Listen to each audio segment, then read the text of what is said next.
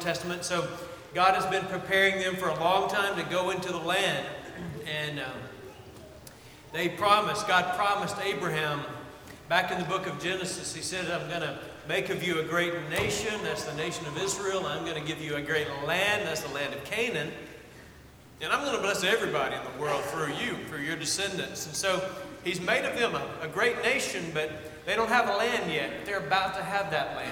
They're on the cusp of going in.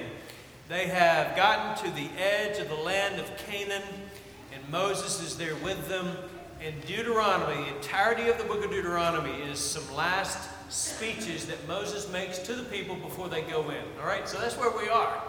So just think about what he's saying here, why he's saying it. He's got this bunch of people gathered before him, and he's preaching to them a couple of lessons. And he's saying, folks, listen to me. You're about to go into the land. God has been promising you this beautiful land for a long time. You're about to go in and take it, and it's going to be everything God said it was. But you're going to be faced with some things when you get there. And I think Moses knew their character, and he knew the kind of things that they would end up succumbing to, and one of those was they're not going to do very well with prosperity. And to be quite honest, not very many of us do well with prosperity, if we're being honest, right? We don't do very well with prosperity. We do better with testing. We do better with difficulty than we do with prosperity. You might disagree with that, but I think you'd be wrong in disagreeing with me. I think it's true. I think we do better when times are bad. I'm talking about faith stuff. I think we do better when we're going through hard times, faith-wise, than we do when we're going through good times. Because when we're tested, when you get the report from the doctor, we saw something blurry, we saw something a little sketchy on the MRI. You're drawn to prayer. Lord, Lord, please be with me. You're going through this difficult time relationship-wise. You got this challenge at work or whatever it is. Your heart often is drawn to God. God, help me. I don't know what in the world I'm going to do. I don't know where else I can go but to you. But when you get the raise, and when everything is working well, and when you're just, the health is good and life is good, man, you're like, wow, look at what I've done. I'm a pretty cool guy. I'm smart, I'm hardworking, well-educated.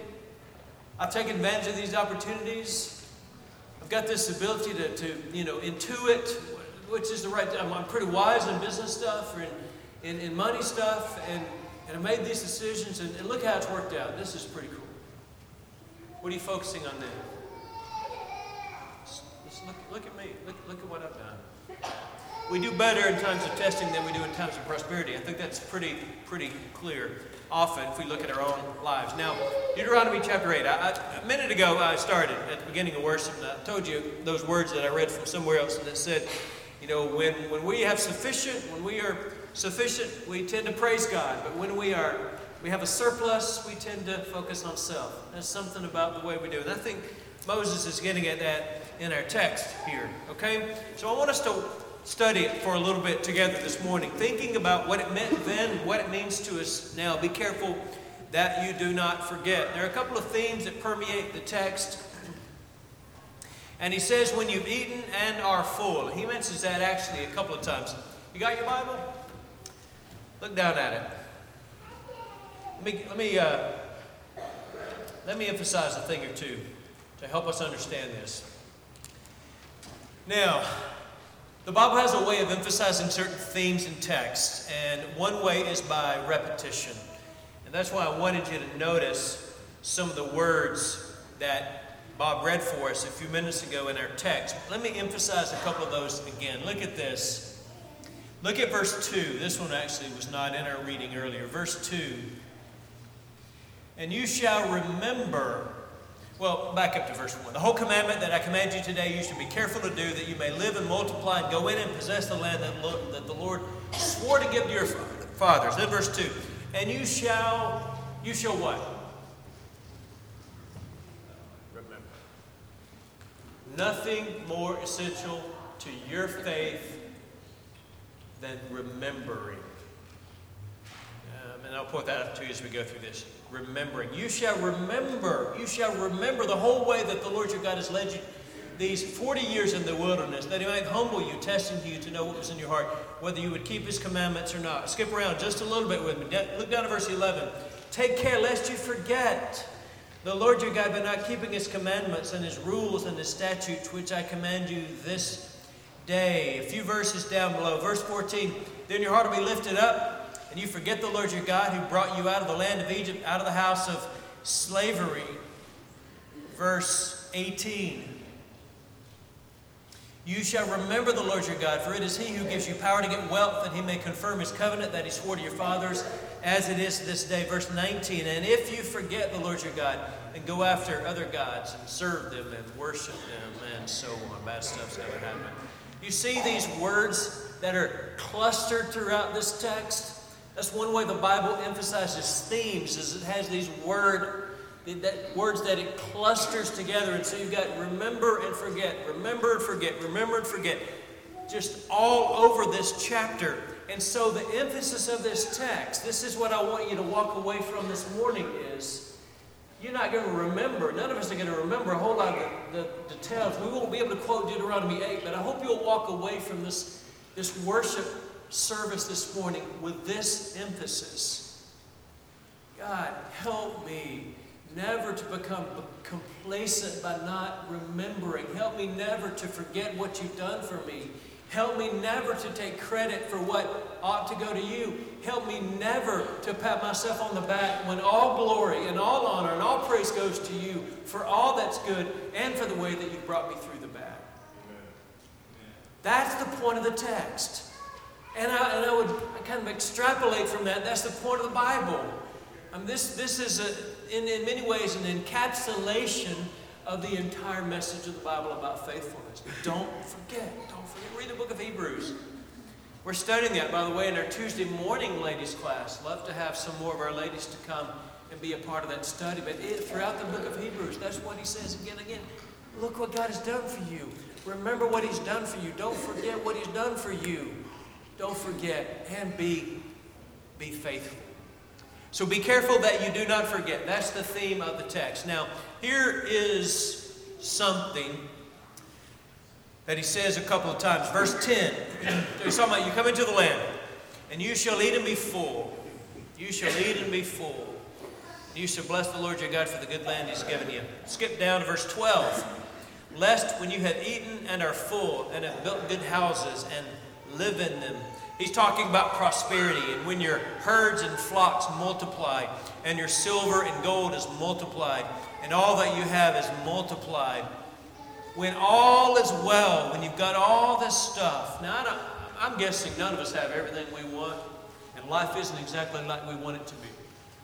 And, you can probably think quite quickly about some things you'd like to change about your life right now.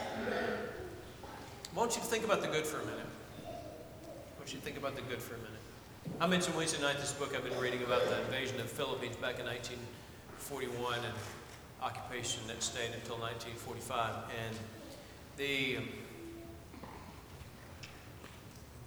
the deprivation that people have experienced at times like that, and deprivation that people are experiencing in some parts of the world right now, not having enough to eat, and the way that it completely transforms the way they think about everything.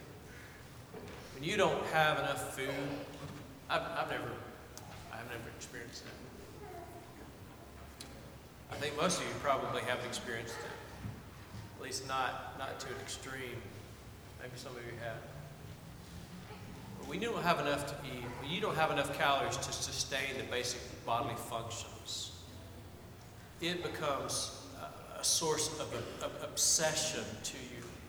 There are people in the world right now that are experiencing that kind of deprivation. There are people who are just hoping they can get some kind of calories for the day, however they can get those calories. People in those situations, they eat anything that they can get a hold of. It's in situations like that people turn to cannibalism. They just need calories. They just need something. I only say that to get us to recognize how easy it is for you and me in our land of plenty, who this last week have thrown away more calories We've thrown away enough calories probably in the last week or so to sustain several starving people in the world. Now, I'm not saying that to make us feel guilty. Only this. It's easy to forget, isn't it? It's easy to forget. I don't really like that kind of food. I don't really like that. This is the kind of food I like. What the Bible here is saying is you're going to come into a land and you're going to have food to eat. You're going to have bounty. And my guess is most of us are living in Deuteronomy chapter 8. That's where we are. We're living in the land where we eat bread without scarcity. I didn't have to worry this last week if I was going to get another piece of bread. I didn't have to worry about the meal. I live right there in Deuteronomy 8 and verse 9, where we can eat bread without scarcity. We probably need to eat bread with more scarcity than we do, right? But what's he saying? His point, his spiritual point is, I gave you that. I give you the bread. I give you the protein. I give you the food. It's not because you worked hard last week. There's a connection between working hard and being sustained. The Bible makes that connection. That's not the best connection. It's not the greatest connection. The greatest connection is God is a God who gives, and He loves to give, and He loves to give to His people. And He loves to give, especially He loves to give when people recognize that it comes from Him. When you have eaten and are full, and you're going to live in these nice houses, you and I just want you to know, I hope you, as you read through that, extrapolate that to 21st century world, go from the things it's talking about, the herds and the flocks, and most of us don't have too many herds and flocks anymore. We got a couple of cars, and we've got a 2 or 3 car garage, and we've got electricity that's pretty reliable. We've got all the food we can eat and more. We've got nice houses to live in. We don't have to worry about a couple of months when it starts getting cold. If it ever does start getting cold here. We don't have to worry about that. We don't have to worry about it. When you come to that, do not forget where it comes from. That's the point of this text. And I don't want to beat that too much because I sense that you get it. But the temptation for you, and he goes on and he says this, the temptation for us all is that your heart will be lifted up. Verse 14. Then your heart will be lifted up. He doesn't say your heart might be lifted up. He says, then your heart be lifted up. And then you forget the Lord your God who brought you out of the land of Egypt, out of the house of slavery. Of course, he's talking to people who had experienced all sorts of bad stuff in the wilderness, and they had gone through testing and all this, and then they're going to get to the land. And it's interesting. It doesn't take us too long to forget. We go through some tough times. We come out of the tough times. We're living in time of blessing. And it doesn't take very long for us to forget the time of testing. And we just kind of get caught up in the moment, and we forget. That's what he's talking about. Your heart will be lifted up, and you will forget the Lord your God who brought you out of the land of Egypt, out of the house of slavery. Now, here's what he says throughout our text this morning, Deuteronomy 8. He's talking about a warning, obviously. He's saying you don't need to feel like this. You don't need to do this. But he gives several things that are going to help us put up some fences, all right? And I want to focus for the next few minutes on some of these fences, some of these antidotes that will help us not to fall into that kind of complacency. And here is one that he says in the first part of the chapter. He says, remember the testing. Remember the testing. Think about the past. You think back to the past. When times are good, you need to spend some time thinking about when they weren't so good. That's the first part of the chapter. He says, remember when you were in the wilderness and I tested you and you went through all these things. Remember the whole way, verse 2, that the Lord your God led you these 40 years in the wilderness that He might humble you. He tested you and you were hungry. I gave you hunger and then I fed you with manna. And so there comes a time when we're living in times of prosperity to look back to those difficult times in the past, to look back and remember the testing. Remember the difficult times. That's what he says in the first part of the chapter. And in that, as you reflect on those times, remember how God sustained you. This is a good exercise. I would challenge you to do it today. Think back in your life today, right now. Think back to times in your life when they weren't good. Maybe they're not good right now. reflect, especially if they were in the past, because I want you to reflect on how God brought you through it.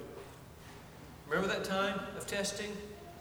That time when things weren't good? That time when you were going through that? When you were dealing with this? When you were scared to death about that health report? When you lost a loved one? When there was rebellion in your family? When you were uncertain about this or that? Remember those times. He says, remember the testing, but don't stop there. Remember, did God sustain you through that? Did He get you through it? Did He bring you to this point in your life? He's not saying it was easy, but did He sustain you? And do you now get some sort of an idea as to why God let that happen? God's explaining it to them here. He says, God gave you the hunger so that He might feed you, so that you might know that food comes from Him. God put you in a situation where you didn't have enough water so that He might water you, give you water, so that you might know where water comes from. And God does the same thing, I think, today. God will lead us through times of testing so that we understand it is not we who can get ourselves out of those situations. It is God who will pick us up. And then we might know, oh, yes, God, it's you and not me. So you remember the time of testing so that you might remember the time of blessing. And it'll help you then to be fortified to this moment. You'll be less likely to say, oh yeah, this house, these clothes, this food, this success, this job, these kids, my marriage, my relationship, whatever, that's not my own doing. No more than that water God gave me back when I was thirsty. No more than that food He gave me back when I was starving. No more than He brought me, that it was I who got myself out of that difficult situation in family, at work, at school, whatever. He did it then, and He's doing it now. And so what He's saying is you look back in order to see your own situation now properly. Remember the testing. Remember the blessing. Keep the commandments. I don't know if you noticed this. You'll see this here, and you'll see it in other places. It's almost got like God uses these two expressions synonymously. Forgetting the Lord your God and disobeying the Lord your God. In fact, you'll see it. You'll see it often. It's synonymous. He'll say, don't forget by being disobedient. Remember the Lord your God and obey His commands. You see it throughout our text this morning, and you see it all over the Bible. In fact, verse 6 is an example of this. So you shall keep the commandments of the Lord your God by walking in His ways and by fearing Him. Down in verse 11, take care lest you forget the Lord your God by not keeping His commandments. See that? So what do you need to do? If you're prosperous, things are going pretty well right now, but you're sitting there, you recognize, hey, I'm pretty complacent about spiritual things. I mean, I'm here, but I'm not really here. I'm here, but I'm not. I'm here. I'm in a pew. But my heart really isn't, not so much here. That's probably some of us. What do you need to do? We've already talked about it. You need to look at your past. Remember those tough times? God got you through it. And spend some time reflecting on that. But also, and hear what I'm about to say, and you may disagree with this on some level. I don't know. There's a sense in which God wants us to keep the commandments, His commandments, even when we don't feel like keeping those commandments, and even when we may not understand why those commandments are there. Keeping commandments is part of remembering. It's a part of not forgetting. There's a sense in which a relationship to God is going to be characterized by commandment keeping, even when we don't feel all of the feels, you know? Even when we don't feel it like we want to, maybe. But we keep the commandments, we obey. And God blesses that kind of obedience. I'm not saying it's going to be that way always. There is feeling, there are emotions. But God, I know it sounds, maybe this doesn't sound right to you. Maybe it sounds almost legalistic.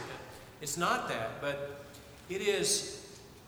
Do what God wants you to do. Trust Him enough in the moment. Things are good, but you feel like you're a little bit complacent. Obey Him. God blesses that obedience, and He will bring about a love often that follows the keeping of commandments.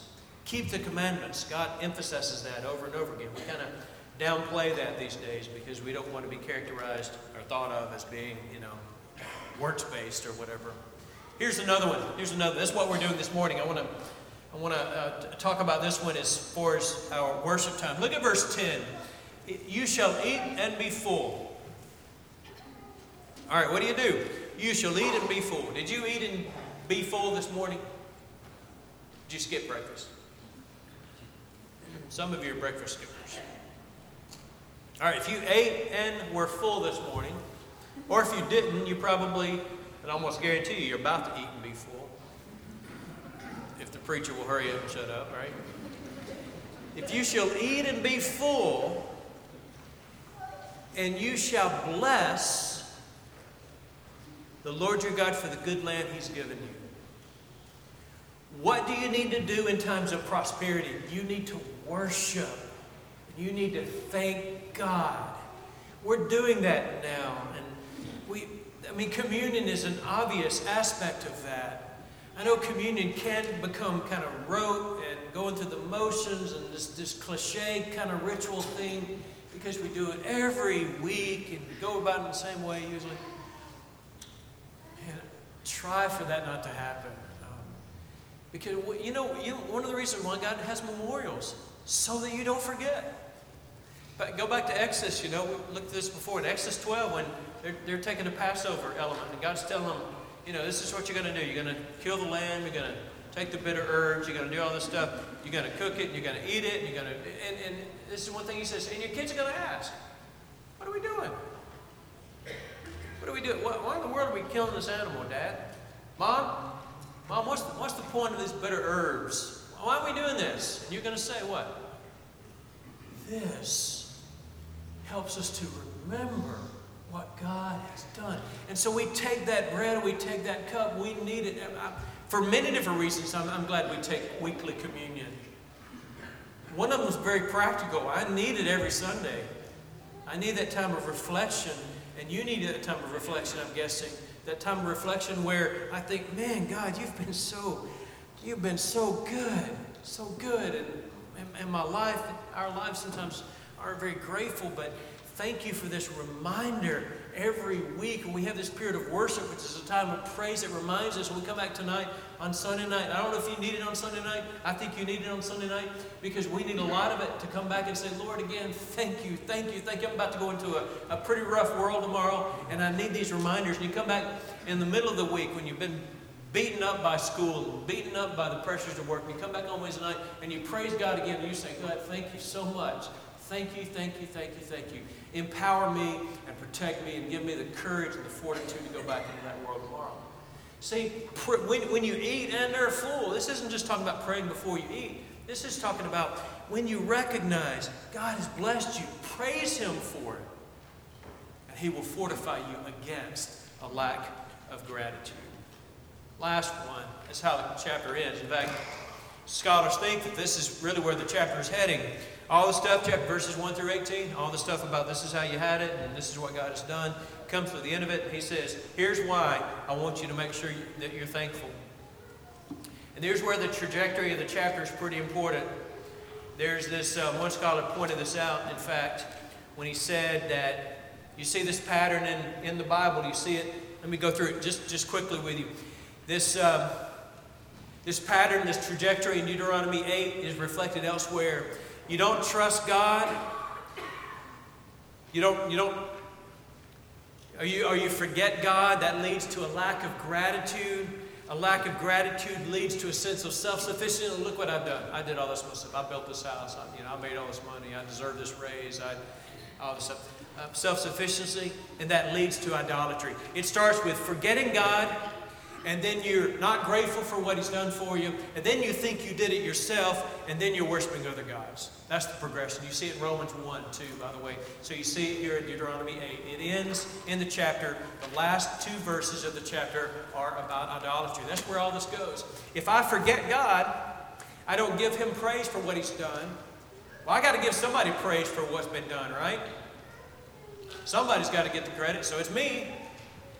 But then you recognize, deep down in yourself, you know that you're not really worthy of that. And so then you transfer that praise to some other entity, something out there that isn't God, and you become an idolater. That's what Deuteronomy 8 is talking about. Let me close it up this morning by just urging you as a church and as individuals.